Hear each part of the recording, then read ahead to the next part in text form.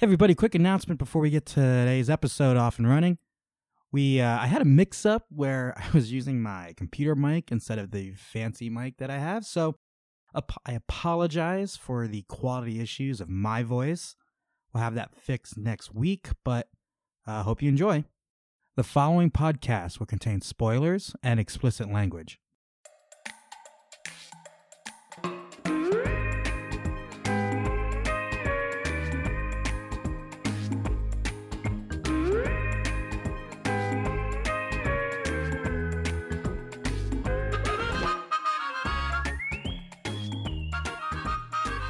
All right, hello everybody, and welcome to another episode of The Other Wrestling Show. This week we're going to be covering the February 12th episode of AEW Dynamite, originating from Austin, Texas. My name is Joel, and I'm here with Mike. And before we get into the action, Mike, how are you doing? I'm good, dude.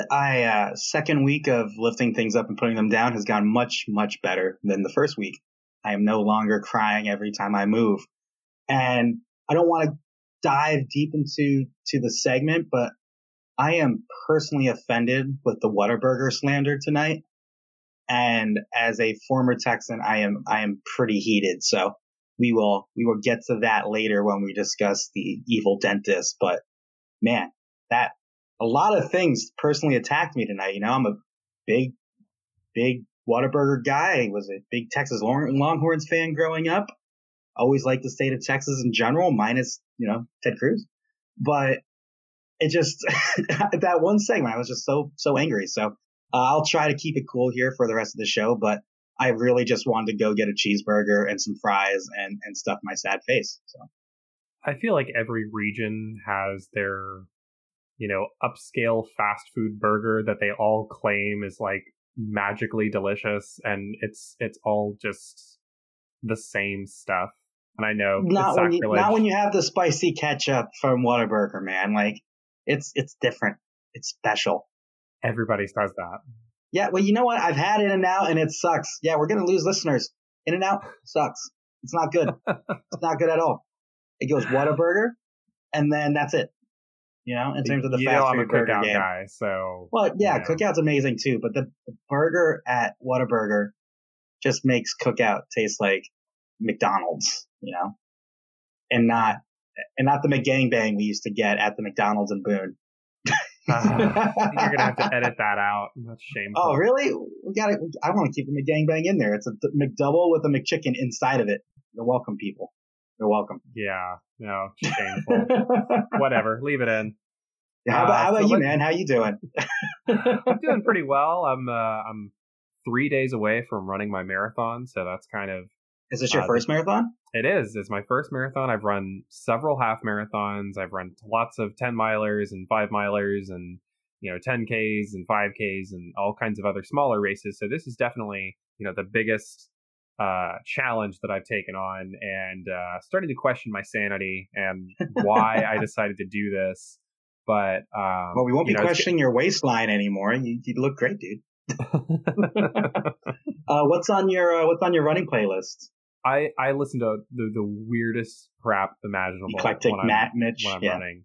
Yeah, like some of it's like, your standard running stuff that you would expect, like, some heavy metal and some classic rock. But I also have stuff like the Decemberists on my playlist. I love the Decemberists. Death Cab for Cutie and stuff like that. Okay. Like it's great music. It just doesn't really seem like stereotypical running music, something you would expect. So, but really, I like anything that gives me energy and hypes me up. So at this marathon, though, I don't know how much music I'm going to be listening to. I've gotten into the habit of running with Pacer. The races that I go to, they have organized pacers that'll run at a specific speed.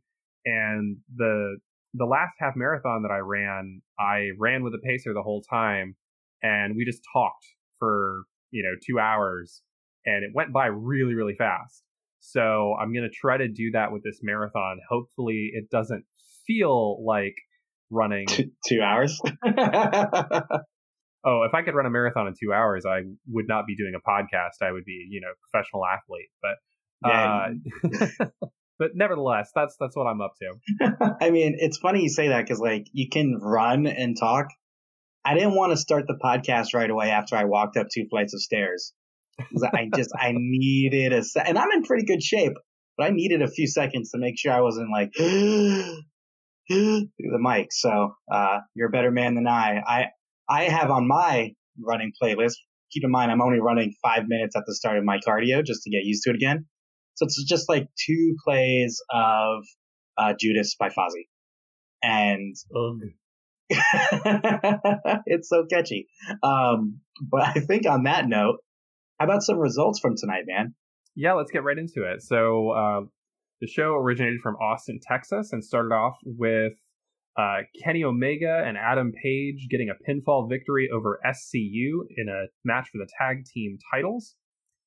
Next up, there was a segment of JR interviewing Santana. Nice vignette from Darby Allin, building off of what he's been up to. And then we had Dustin Rhodes getting the win over Sammy Guevara. A great interview between Tony Schiavone and Britt Baker. The big news of the night, Nyla Rose getting the pinfall victory over Riho for the Women's Championship of AEW. Talk more about that later on. A promo from Jericho in which he announced that Jeff Cobb was going to be his hired assassin coming in to take out Jon Moxley. And then we had MJF getting a pinfall victory over Jungle Boy with Brandy coming out on commentary. Got another vignette from Pac threatening Kenny Omega and promoting their match coming up in a couple of weeks. And finally, the main event, Moxley getting the pinfall victory over Santana in their eye for an eye vendetta match that took place. And of course, the post-match beatdown from the Inner Circle and the debut, AEW debut of one Jeff Cobb, who delivered a tour of the islands. And that seems like a great place to start. So why don't we get right into stock up, stock down, and tell me, I'm sure this must be stock up for you, Jeff Cobb on AEW. Oh, talk to me. Man, I love me some Jeff Cobb. And with all the Brian Cage, Matt Hardy rumors over the last few weeks, like, Jeff Cobb was not on my radar at all. I knew that his Ring of Honor contract had expired, so I knew that he was a free agent, but I did not have him in my mind. And when they said Jeff Cobb, I lost it. I texted everyone but you because I wanted to keep this reaction natural, but I texted the handful of friends that I know who watch AEW. He's like, Jeff freaking Cobb is awesome.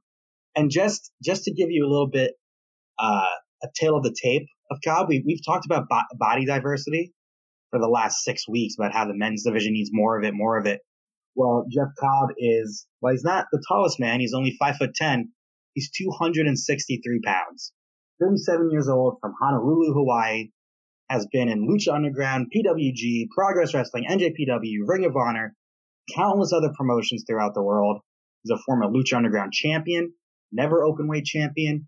He is a Battle of LA champion, which if you follow PWG, that's their yearly tournament. Former PWG Tag Team Champion with Matt Riddle as the Chosen Bros, which is such a cool name. And last year, he was PWI's number 23 on their top 500 individual wrestlers. And he's a former Olympian. So this guy has skins on the wall. We've seen him. God, did you introduce me to him? I think you must have. It must have been when we went to WrestleCon in Orlando. So I think we saw him for the first time together at Pancakes and Pile Drivers. He had a match with David Starr, and when David Starr was doing his whole long, drawn-out introduction with all of his 17 nicknames, there's Jeff Cobb just standing in the corner, putting a finger out for every time David Starr came up with a different nickname, and then just kind of shook his head and shrugged, and then the two of them had a fantastic match.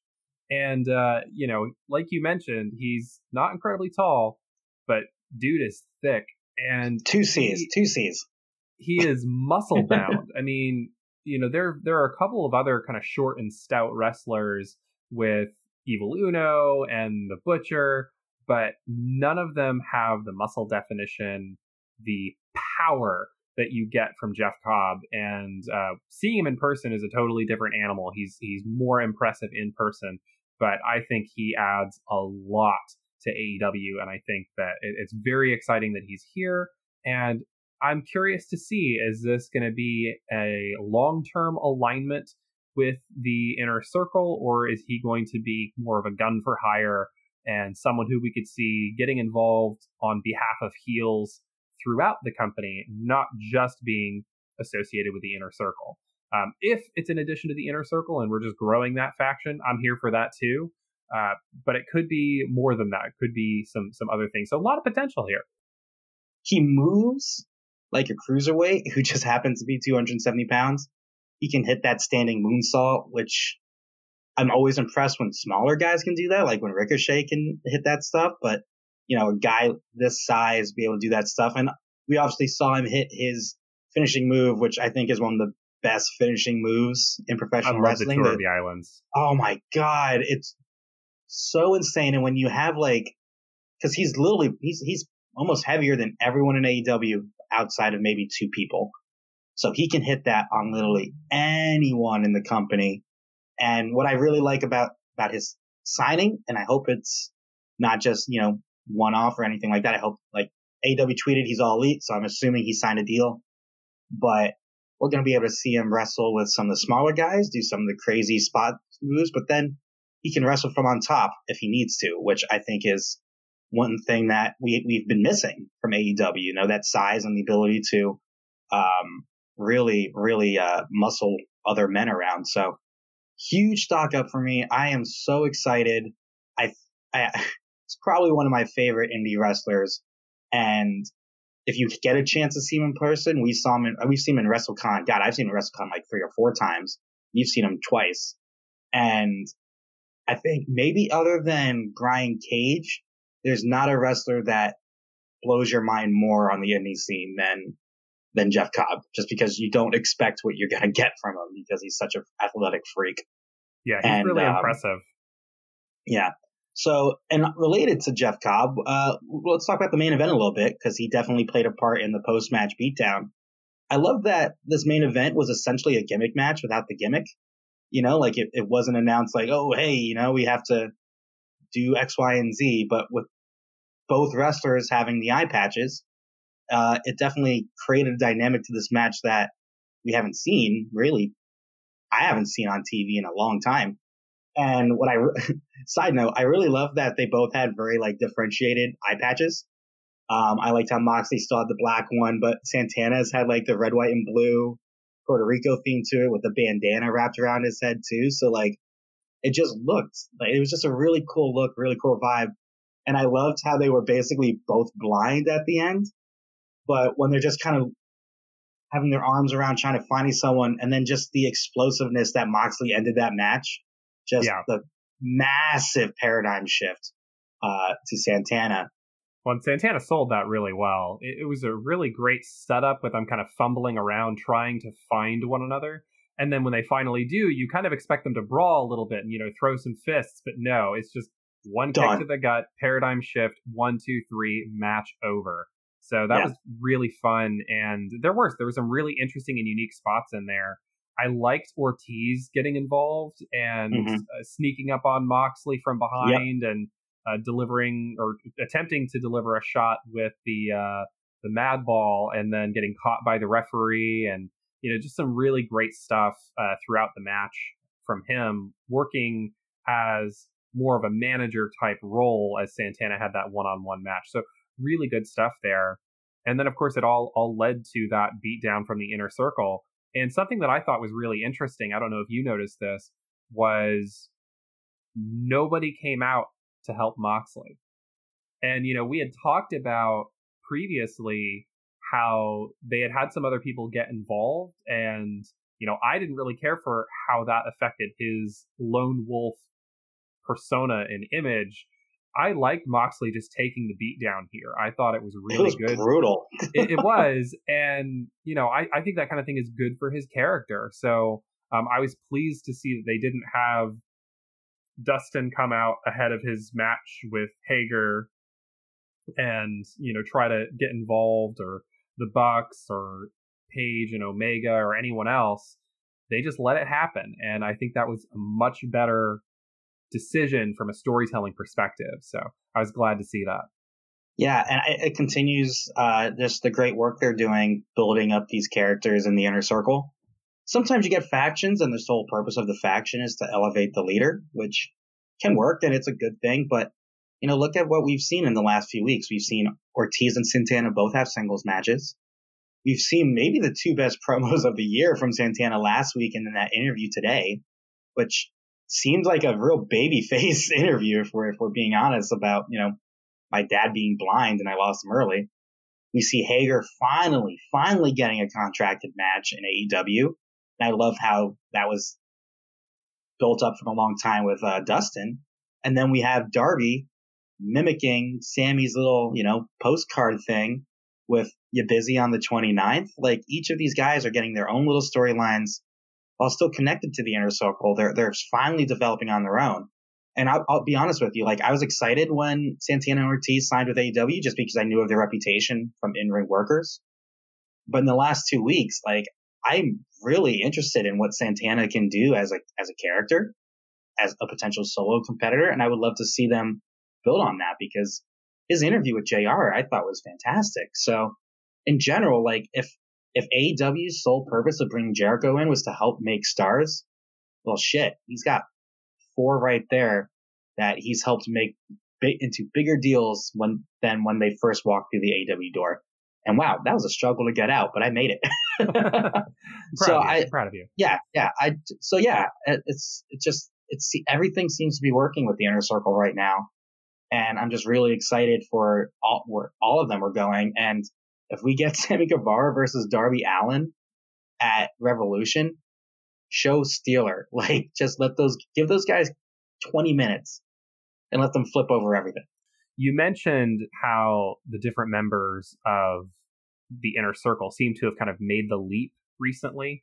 And one of the notes that I made this week as I was watching and kind of analyzing the show is there's been a dramatic improvement of the young talent. There's a lot of young people on this roster, and you don't always see the gradual improvement over time, but it reaches a milestone or a benchmark when suddenly you look at somebody like a Jungle Boy and it's like, wow, you have gotten a lot better even since October, even since the events that were going on over the summer where we first got exposed to some of these talents. And that gives me a lot of hope for AEW moving forward. It really appears like these folks are going to continue to get better and better and more confident and more well-rounded as performers, where some of them, the ring work has been there from the very beginning, but maybe they weren't as good on the mic. Well, we're starting to see them bloom on the microphone. Or with someone like MJF, obviously he had the microphone and the character figured out, but I needed to see more from him in the ring. We saw more from him in the ring tonight in that match against Jungle Boy. So really starting to see some of this talent come into its own, and it's exciting times. I thought this was one of the strongest episodes of Dynamite to date. Yeah, I agree. And just with the build up to Revolution, then strap in, the next 2 weeks are going to be insane with all the matches and stuff that they've announced so far. And I think last thing, before we move on to our next Stock Up, Stock Down is we talked about when AEW first launched, before this podcast was even an idea, about, well, the other wrestling company has NXT. The NJPW has their dojo.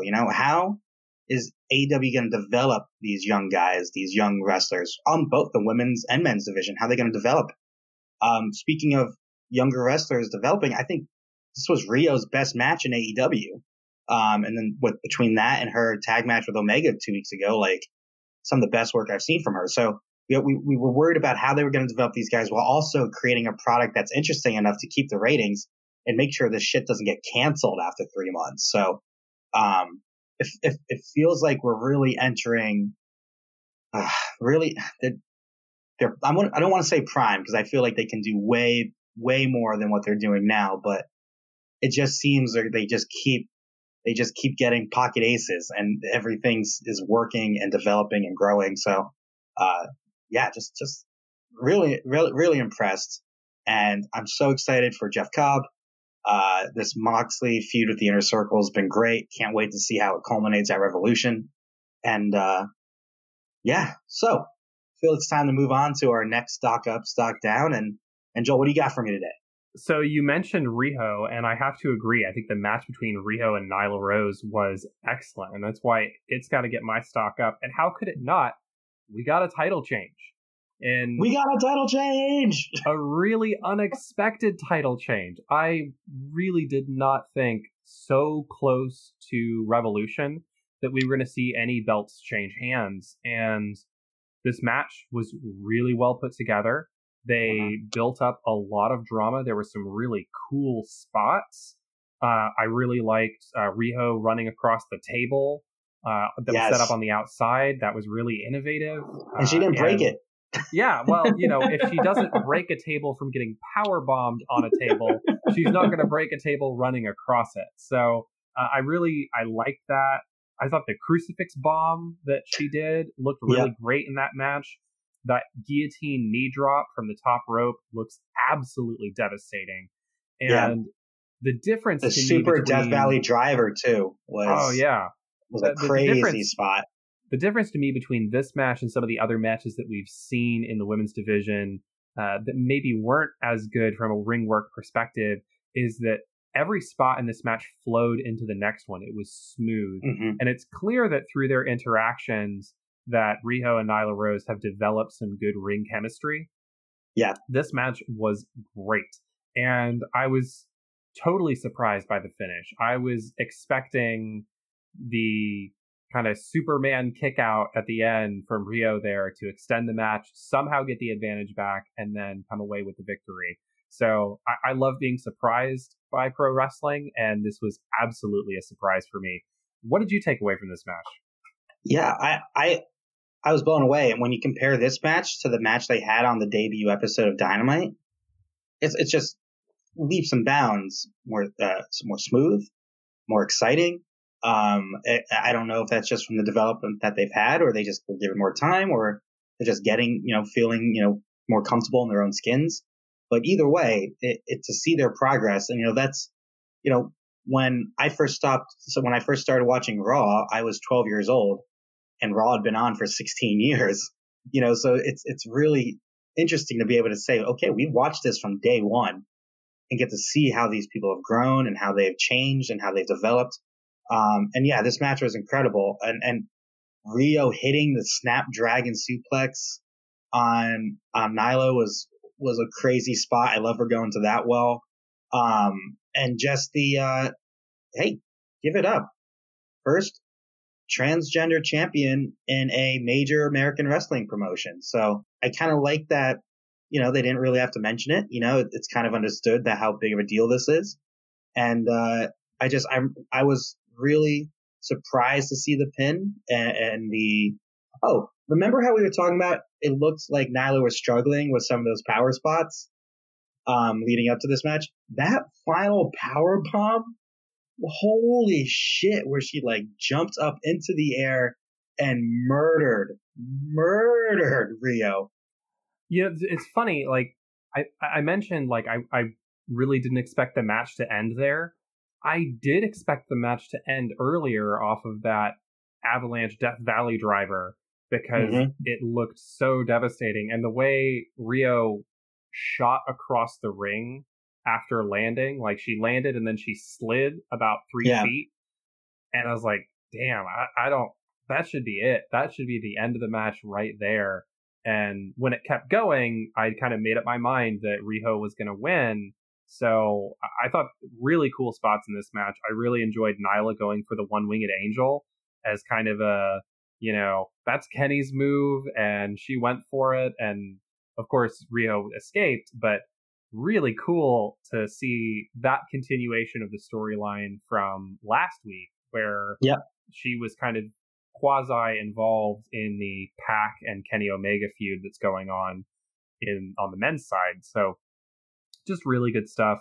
And this match, if you didn't watch it, go back and watch it. It's huge. It was a big deal and just carried off so well. Was this the best women's match in AEW so far?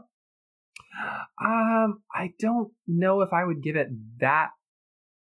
I think the match between Riho and Emi Sakura still is probably the best, that match was just a clinic. I mean, Mhm.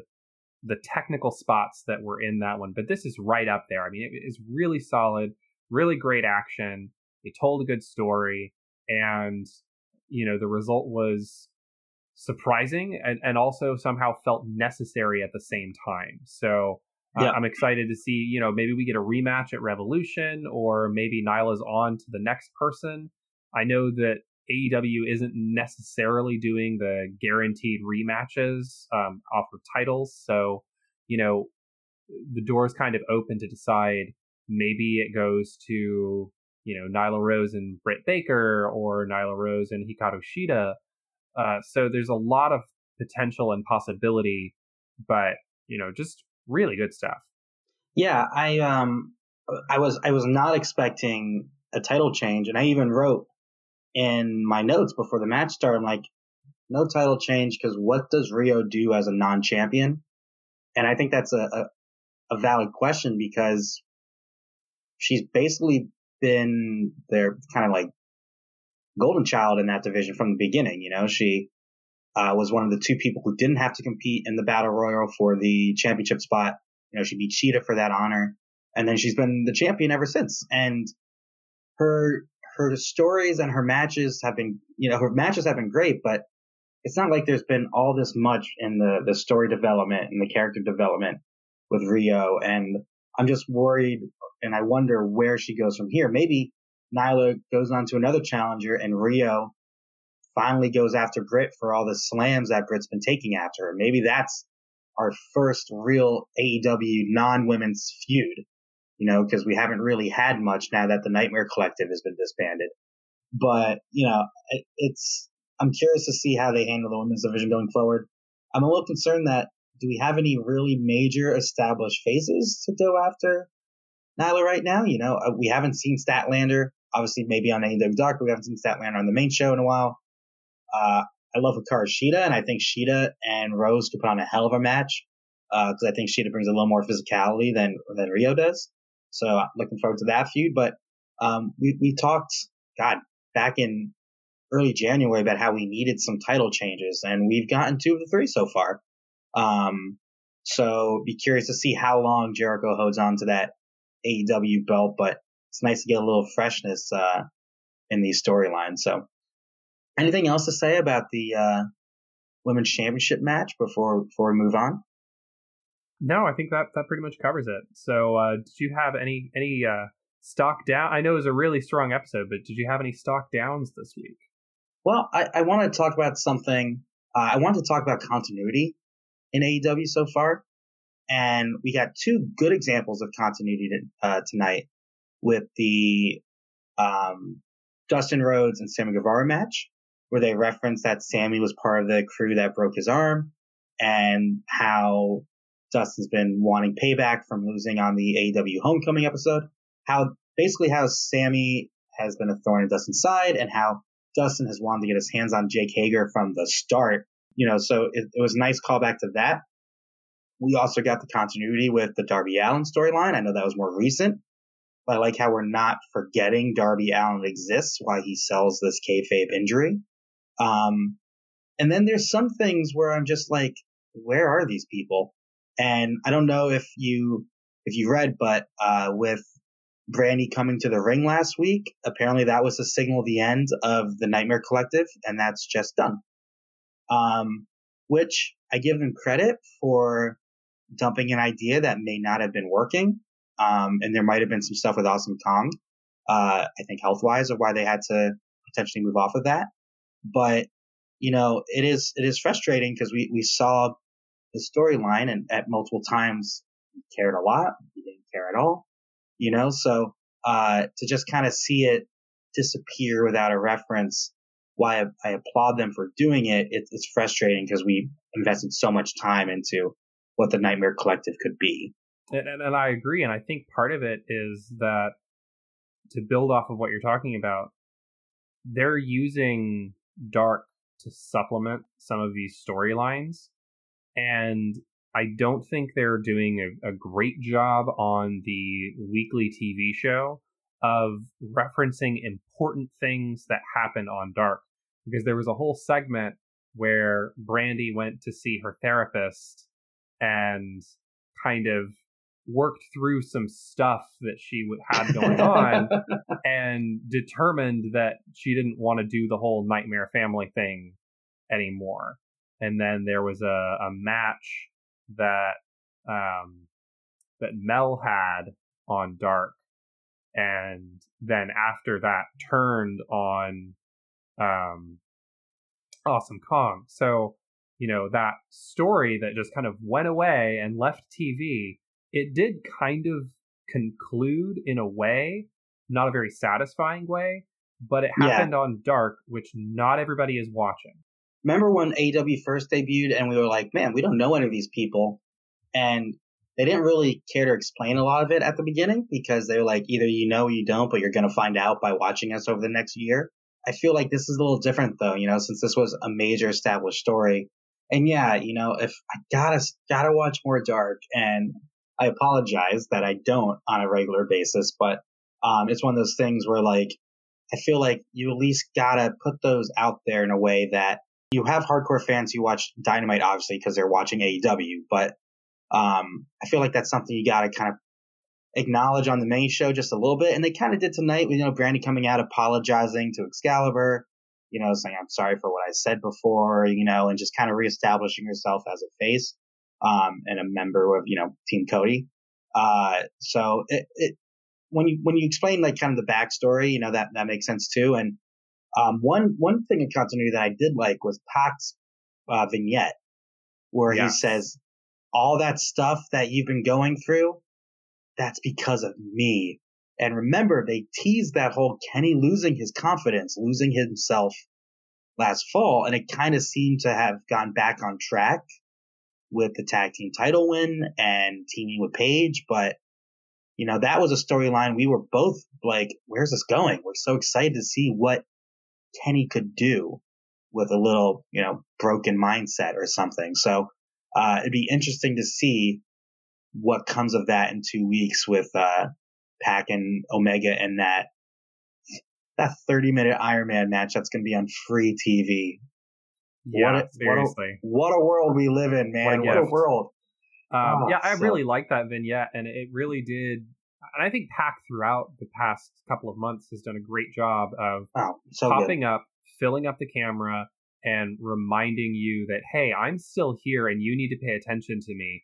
I really love the sinister tone of those vignettes, the black and white camera, the creepy music, and this week, all the workouts, like all the training that Pac is doing. He's a beast, and man. Yeah, I like the stuff in the gym. I like him just running around at night, like getting his cardio in whatever city they're in. Like, that's really good stuff, and it's a great way to show how hard these guys and gals are working to get their bodies in shape and be ready for these big matches. And I've never understood why the other wrestling company doesn't do similar type montages. Like, they use nothing but clips of things that happened on TV that we already saw.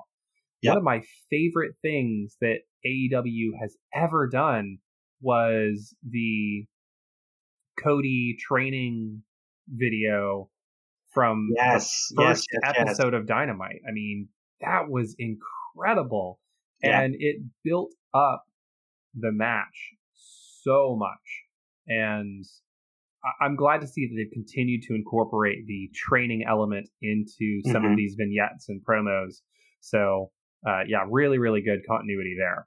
Yeah, and some of the imagery in that, like, I got very Moriarty vibes from Sherlock Holmes with him here. Like, obviously, being in the UK and kind of the shots in front of all, older buildings and stuff like that, but just kind of like, I don't care. I'm taking you down. And if I have to go down with you, it's going to happen. Like, it just seems very, very personal and not necessarily logical on Pac's end.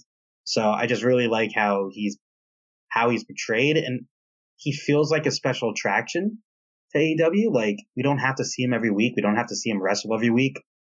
But, oh man, Pac's going to be on the card.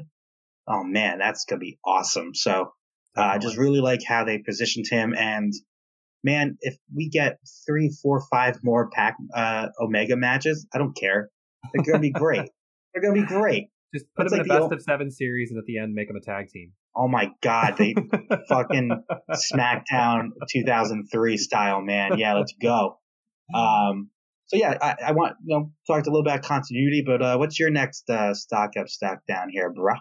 So I don't have a stock down from this week. I thought this was a pretty much flawless episode of Dynamite. So I'm gonna have to stock up, maybe stock down on myself here, because I'm gonna go back on some stuff that I've said before and give credit where credit's due. I thought Britt Baker gave the best promo she's ever given, and this is coming off of kind of building up, right? The past 2 weeks, we've seen Britt Baker give really strong promos, just getting better and better. And I think this was one of the best promos, maybe top 10 in AEW so far. Really, really strong. Just perfect command of the stage, of the audience. Her delivery was excellent. I'm not a big Britt Baker fan. I need to see more from her to really buy in. But this was an excellent promo. I loved the use of the dental jargon and really selling what she did. I love the angle of, my job is to serve the greater good of public health. And that tooth was coming out. I performed a free extraction. That was fantastic. And she got absolutely nuclear heat from the audience. I mean, it was incredible. Props to the crowd all night, by the way. They were on fire. They were so into this show. Yeah, once again, Austin, Texas, hot crowd, really, really good job. Everybody played their role, which I appreciate.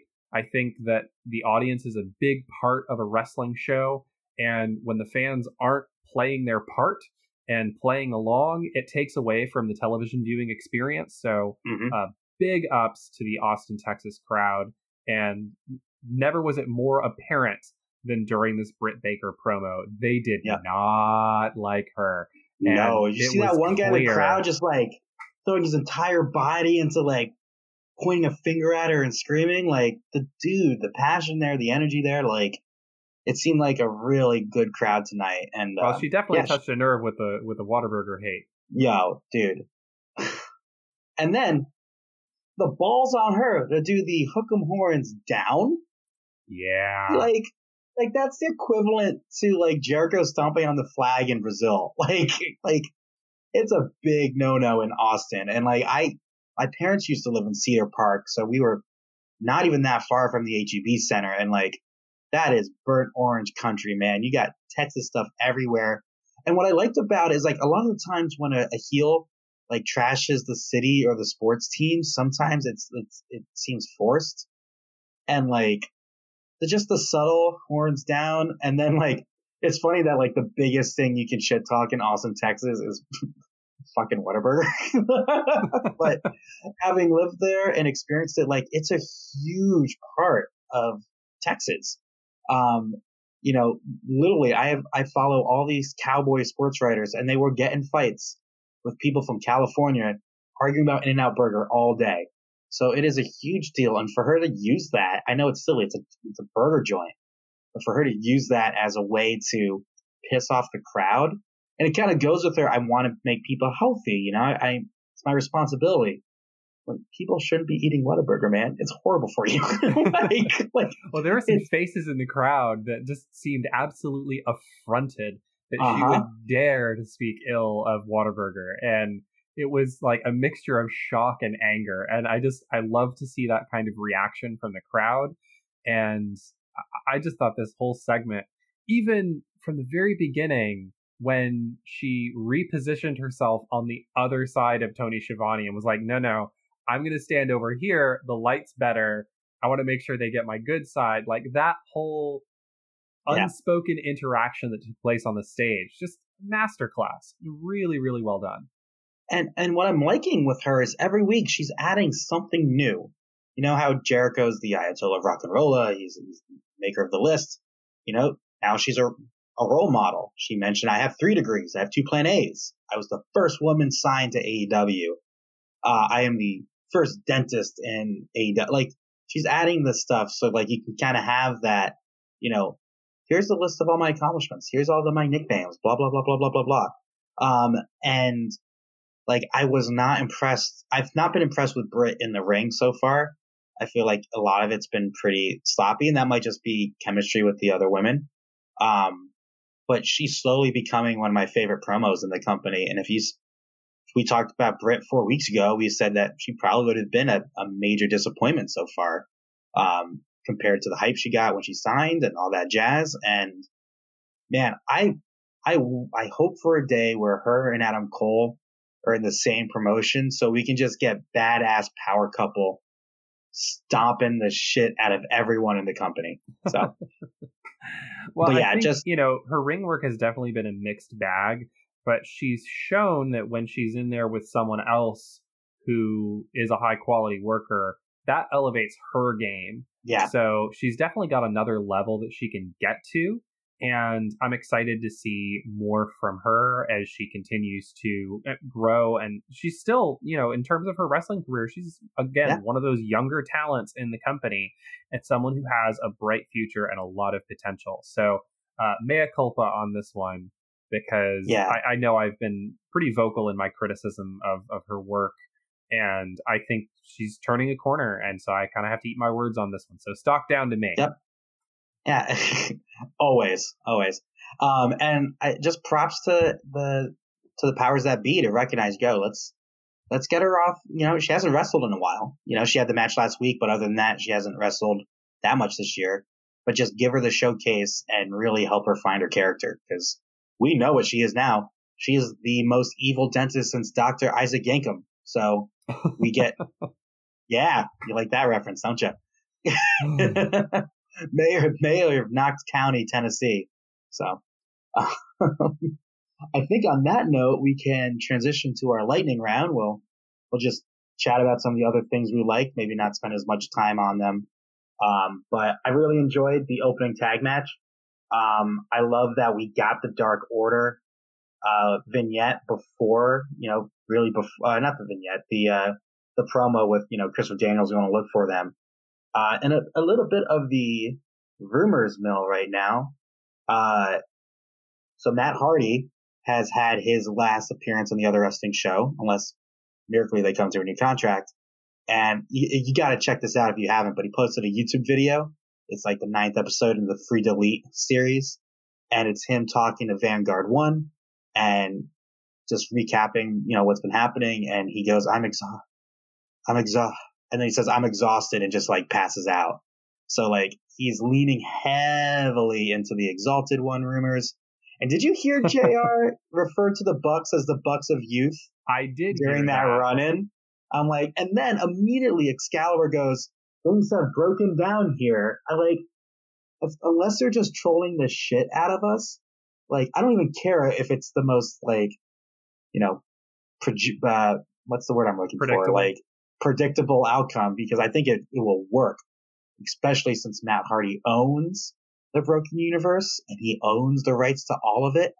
I think it could work great, but if not, just a fantastic troll job by our commentary team tonight. So my wife brought up an interesting point. We were watching together, and when Christopher Daniels went to the back, she was like, what would you think if it turns out that Christopher Daniels was actually the Exalted One? And I was like, I didn't even think of that. But, we've seen what a heel Christopher Daniels can be, and it's fun. So, that's something I would be interested in. I want Matt Hardy in AEW, whether he's the Exalted One or he's just doing his own thing. Because I think he's a great talent, and what we saw from him doing the Broken Universe and Impact and the limited stuff that he got to do with the Ultimate Deletion in which the other so wrestling fun. company. I love that match, and I thought it was tremendous. Everything about it, the way it was shot and the silliness of it, but also the kind of darkness and sinisterness of it. So I'm really hopeful that he ends up there and gets to do some cool stuff, because he's got a lot left in the tank. And I did catch some of those hints that you mentioned. I enjoyed this match too, and oh, by the way, shout out to how you've influenced my life. In my notes, I kept referring to Kaz as Cobb, creator wrestler. Same letters as typing out Kaz, but I did Cobb. So in this match, did you notice on the nameplates as they were walking out that it had the Days as Champion 22 for Adam Page and Kenny Omega, and then beneath that it had Days Sober 0 for Adam Page and 13,678 for whatever for Kenny Omega because he's never had a drink. Yeah, I thought that was absolutely brilliant, and I love the little details like that. You got to pay attention to the nameplates because they've been putting funny stuff on the nameplates. I know. They did some good ones with Sammy too. A few weeks ago, Adam Page's nameplate said "Anxious Millennial Cowboy," and I just thought that was awesome. So, all three of those words relate to me in some way, shape, or form. So I get it. Actually, similar to the Kenny Omega not having drank in 18,000 something days, I didn't watch Dark this week, but I watched Being the Elite, and they played more into the drinking thing. So, they did the whole confrontation backstage, and then there's a little video with one of the Jacksons. I think it was Matt, but don't quote me on that, where he's like narrating the sense like, oh, beer, what's so good about it? And he takes a sip and immediately spits it out. He's like, oh, hope no one saw me. I'm straight edge, and just walked away. Really good work. So maybe that's what we'll do. I'll watch Being the Elite because it's only 20 minutes, and you watch AEW Dark, and we'll bring our comments to it. So, anything else from that match that you liked, or you can move on to something else you liked or didn't like from the show? So another thing, and this is really brief, I really liked MJF doing the Ric Flair strut. Yeah, it was good. I don't think anything else needs to be said about that, but just briefly, with the Flair Rhodes rivalry, historic rivalry, I think MJF pulling out the Ric Flair strut feels very appropriate, given that he's about to enter into this huge match at Revolution. So I like that. Good stuff. And while we're on the topic of that match, Jack Perry is awesome, and I'm so excited for his future. Did you notice Scooby-Doo was sitting in the front row? I did. I wanted to be like, are these motherfuckers listening to our show? Is that why he dressed up as Scooby-Doo? But I at least at the beginning, I'm like, Jesus Christ, this is just going to boost Joel's ego. Because now there's had to have been disappointed that Marco Stunt wasn't on the show. And fuck that guy. Sorry. No, I was really impressed with the match, and so we haven't seen MJF wrestle that much in AEW, period, unless he's been doing some, more stuff on Dark, but he's way more athletic than I thought he was. Maybe Jungle Boy made him look really good, but some of the stuff he did and the kip-ups he did at the beginning when it was a really fast-paced match before he got a little dastardly with Wardlow, I was just really impressed because I didn't think he had that in him. So good for MJF, and really, really hope Revolution's not the end of this Cody MJF stuff. Like you said, this could be Rhodes Flair, and this should go on. I would think for a long time. Maybe weave in and out, like Michaels Triple H, how they weren't always feuding, and sure, they were sometimes friends, but just we always talk about who's the wrestler that you define John Cena's biggest rivalry with, is it Randy Orton? Is it Edge? We have those guys where we just immediately go to. MJF and Cody should be intertwined for the rest of their careers. And in 15 years from now, we should be able to recall, man, remember all the times Cody and MJF went to war? So I think it has that type of potential. Yeah, for sure. Oh, and also screw him with his you want a real man and rubbing his dick. This is Cable, dude. Come on. Go away. And I love just JR screaming out, was come on, show some respect. JR, you can't be demanding respect when you call it Penelope Ford and Jezebel twice in 2 weeks. Come on, man. There's that. Speaking of JR, I thought the interview with Santana was a great use of JR, and I think if they can slowly phase him off of the commentary table and have him be more involved in those types of segments. In kind of the same way that the other wrestling company for a while was leaning less on Michael Cole as an announcer and having Michael Cole do more backstage interviews. Yeah. Because I think, they have a similar gravity in terms of the segments that they're involved in, and having that in those backstage interview segments really, really helps. So I also just like that style, right? The two of them sitting in those kind of director's chairs, chatting with one another. I really enjoy that, and I think it's a great method and delivery system for storytelling. Hopefully no one catches him on fire or gives him the mandible claw, because we have some history of that in the other wrestling show. Also, did you hear him say when he was saying Jungle Boy's back is spasming, and he said something along the lines like, yeah, when you have Bell's palsy, saying spasm that fast is a major milestone. Like, Jesus, JR. Like, some self-deprecating humor. But yeah, I like how they've been using JR in that role, and I like Tony Schiavone? Tony Schiavone doing like the on stage and in ring interviews. Because like when they do some of those backstage interviews, I'm like, who is this? I don't know who's interviewing right now. I don't know who this woman is. It definitely brings some oomph when you have, Tony or JR doing the interviews. So, yeah. And just, I want to see Luchasaurus and Wardlow. I know they didn't even like interact much, but man, talk about Haas on Haas. That'd be interesting. I think we might have covered everything, in some way, shape, or form. Did I mention that Jeff Cobb's coming back? Not back, debuting. Jeff Cobb's going to be in AEW. I'm freaking excited. I'm so excited. All right, let's look ahead to next week. Yeah. Pretty stacked card for 2 weeks out of Revolution. We're going to get, obviously, the Moxley versus Jeff Cobb match that we've mentioned a few times before. I'm looking forward to Moxley fighting someone who has the size advantage on him. We haven't really seen that much. He hasn't gotten in a match with like Hager or something. So, and they were both in the G1 this past summer. Oh shit! Did they square off? Yo, give me 1 second. So, I mean, while we're on the subject, I mean, I had seen Jeff Cobb wrestle in person a couple of times. I'd seen him wrestle here and there in Ring of Honor. But when I really came to appreciate Jeff Cobb was his run in the G1, even though he barely won any matches, because that's kind of what happens when you're, typically when you're a rookie in the G1, you don't win a whole lot. But he put on some really great matches, and it was a lot of fun getting to see him wrestling in that level, those caliber of matches, night in and night out. And they were in the same block. They were both in B block. And on night 4, Jon Moxley defeated Jeff Cobb. Pretty short match, 9 minutes.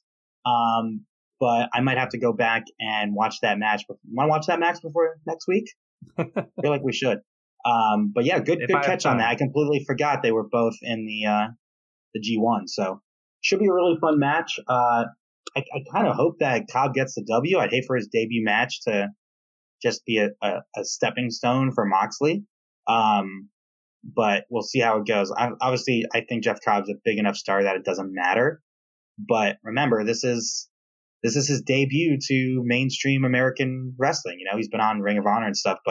So I just hope that regardless, he comes out strong. So we have that match. We have the tag team battle royal, every fucking team. And did you notice in the graphic, we're getting the Bravehearts back, baby? Strong Hearts? Fuck. Can I edit that out?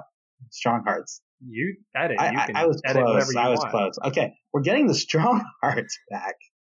I think we should just embrace it and make it part of the show that you mess up people's names. Yo, it happens every week. Like, every single week. It's never been your strong suit. It's okay. That's why I'm here. I mean, a guy tweeted me. He knows I watch AEW. He's like, hey, the bald guy who's like the tag team specialty rep, how come we didn't do the match? I'm like, dude, Christopher Daniels? Like, I saw that. It took everything in me to not be like, no, Rick Knox, you dumbass. I was just so confused. And I'm like, I was going to send him our Twitter link to say, hey, come listen to our podcast. But after I look like an idiot for not knowing who, sorry, I'm not feeling bad for that. I don't need to know every referee's fucking name. Okay. I know Aubrey Edwards and they have some Hebners. So like, that's we haven't seen Earl Hebner in like, no, what, he might just be a pay-per-view guy. Gear? Yeah. He might just be a big event guy, which I think is a good use of him because he has some gravity behind him. So every tag team, I believe every tag team is on it. Saw the Strong Hearts, Private Party was on it. So I'm curious to see a tag team battle royal. Do both partners get eliminated, or does only one have to get eliminated?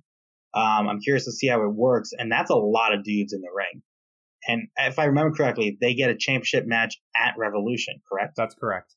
The two teams that will not be in it are the Lucha Bros and Kenny Omega and Adam Page, because another match that we're getting this upcoming week is a tag team championship match, fighting champions. So Adam Page and Kenny Omega are going to be putting the titles on the line for the second week in a row and taking on the Lucha Bros, who are the last team to beat Adam Page and Kenny Omega. Yep. So this will be interesting. I like the kind of symmetry that they've been doing. And, you know, this week we saw Riho lose to Nyla Rose, and Riho was the last person to beat Nyla Rose via pinfall. Yep. And so we could see some kind of symmetry here if, you know, the Lucha Bros were able to come in and get the win and, you know, take the titles off of Page and Omega, which could set up for Page and Omega facing off at Revolution. Of course, that card is starting to get a little bit stacked. So, yeah, you know, there might not be room for that. I have a feeling that it's going to be end up Hangman Omega retain, and then the Young Bucks win that battle royal. And we finally get to see them put hands on each other at Revolution. I'm down for that. And that match would be amazing. And the other match announced on this card is Cody versus Wardlow in the first ever AEW cage match. I believe it was when we first started, maybe on the Homecoming episode, I talked about I was excited to see what structure matches, what gimmick matches they can bring to the table. Yeah. So there's been no leaks or anything that I know of what this cage is going to look like. You know, if it comes out and does a standard cage, okay, that's cool. Now, if it's Brian Cage, that's even cooler. Yeah. I really am curious to see if they go different. You know, I'm not going to be upset if they don't. It's still cage, you know, it can look however it looks, but just to get this element added. And I think one of the things that we both hate about the other wrestling company is how, like, there's always a Hell in a Cell match at a Hell in a Cell pay-per-view, and sometimes the matches don't really warrant being in a Hell in a Cell. So I hope that they take the lesson of when they use these gimmick matches and these structures that it makes sense. And this makes sense because it's MJF's way to get Wardlow to just beat the crap out of Cody, make him, you know, not able to walk for Revolution. So I think it's just a great use of the gimmick, and I hope that they continue to do that going forward. I'm just excited to find out whether or not Wardlow sucks. Whether or not he sucks, not whether or not he's good, whether or not he sucks. He just seems like he sucks. Like, I don't know. I want him to be good, but we haven't seen him do hardly anything. And, you know, maybe he's really good and they're just protecting him by not having him give anything away. This will be the first opportunity we get to see him do more than, you know, that kind of F5-like maneuver that he did to Jungle Boy this week. I will say, let's not judge him on this match because I don't feel like this is going to be a chance for him to really, like, show off like that, because I feel like it's going to be him playing, you know, the role on top and just manhandling him. We may not be able to see if he actually can wrestle, but yeah, I'm curious to see whether or not he sucks too. Like the way you worded that. I'm surprised we didn't get announced about any Atlanta wrestling legend, but maybe that'd just be too WCW for AEW. But yep, that's the card that will be. And man, just some like and then in 2 weeks we got that 30-minute Iron Man match. I can't wait for that. So really, really impressive couple weeks on Dynamite. And excuse me, thought I was over this. And Joel, I guess we'll end with What's your random observation of the week? Yeah, so I think this week we discovered Jon Moxley's biggest weakness, possibly his only weakness, which is gravity. As we saw Jon Moxley walk and fall face first into the stairs with no prompting. Nobody touched him. Nothing happened to him. He just straight up fell face first into the ring steps. And I think his future competitors should make a note of that and try to utilize gravity going And forward. he can't fight gravity? Yeah. I don't like his chances in future matches against Pac, since Pac, of course, is the man that Gravity forgot. And if Gravity forgot him, that's just more attention that Gravity can pay to Moxley. So Man, that's my 2 cents on that. If the song wasn't copyrighted, we'd open this episode with Gravity by John Mayer, but we're definitely going to get pinged for that. So, but thank you for that. Thank you, I guess. You're welcome. Yeah. All right. Well, on that note, if you want to follow us, you can find us on Twitter at OWS_pod. You can find us on Instagram and Facebook at The Other Wrestling Show. You can email us at gmail at theotherwrestlingshow@gmail.com. You can follow me personally at Michael_Aranda. Yeah, that's it on Twitter. I had trouble with that. I can't remember mine. And we'd love to hear from you. Any feedback is welcome, and questions for us that you may have. And we were going to record a very special bonus episode for you, but we lost half the audio due to internet. So as Joel texted me on Sunday night, we are officially a podcast since we've lost the audio. Why that's the case, but it is what it is. So but give us some follows and Joel, anything to comment on that? If you like the show, support the show. And the best way you can support the show right now is to tell someone in your life who likes wrestling and wants to hear people talk about wrestling about our show.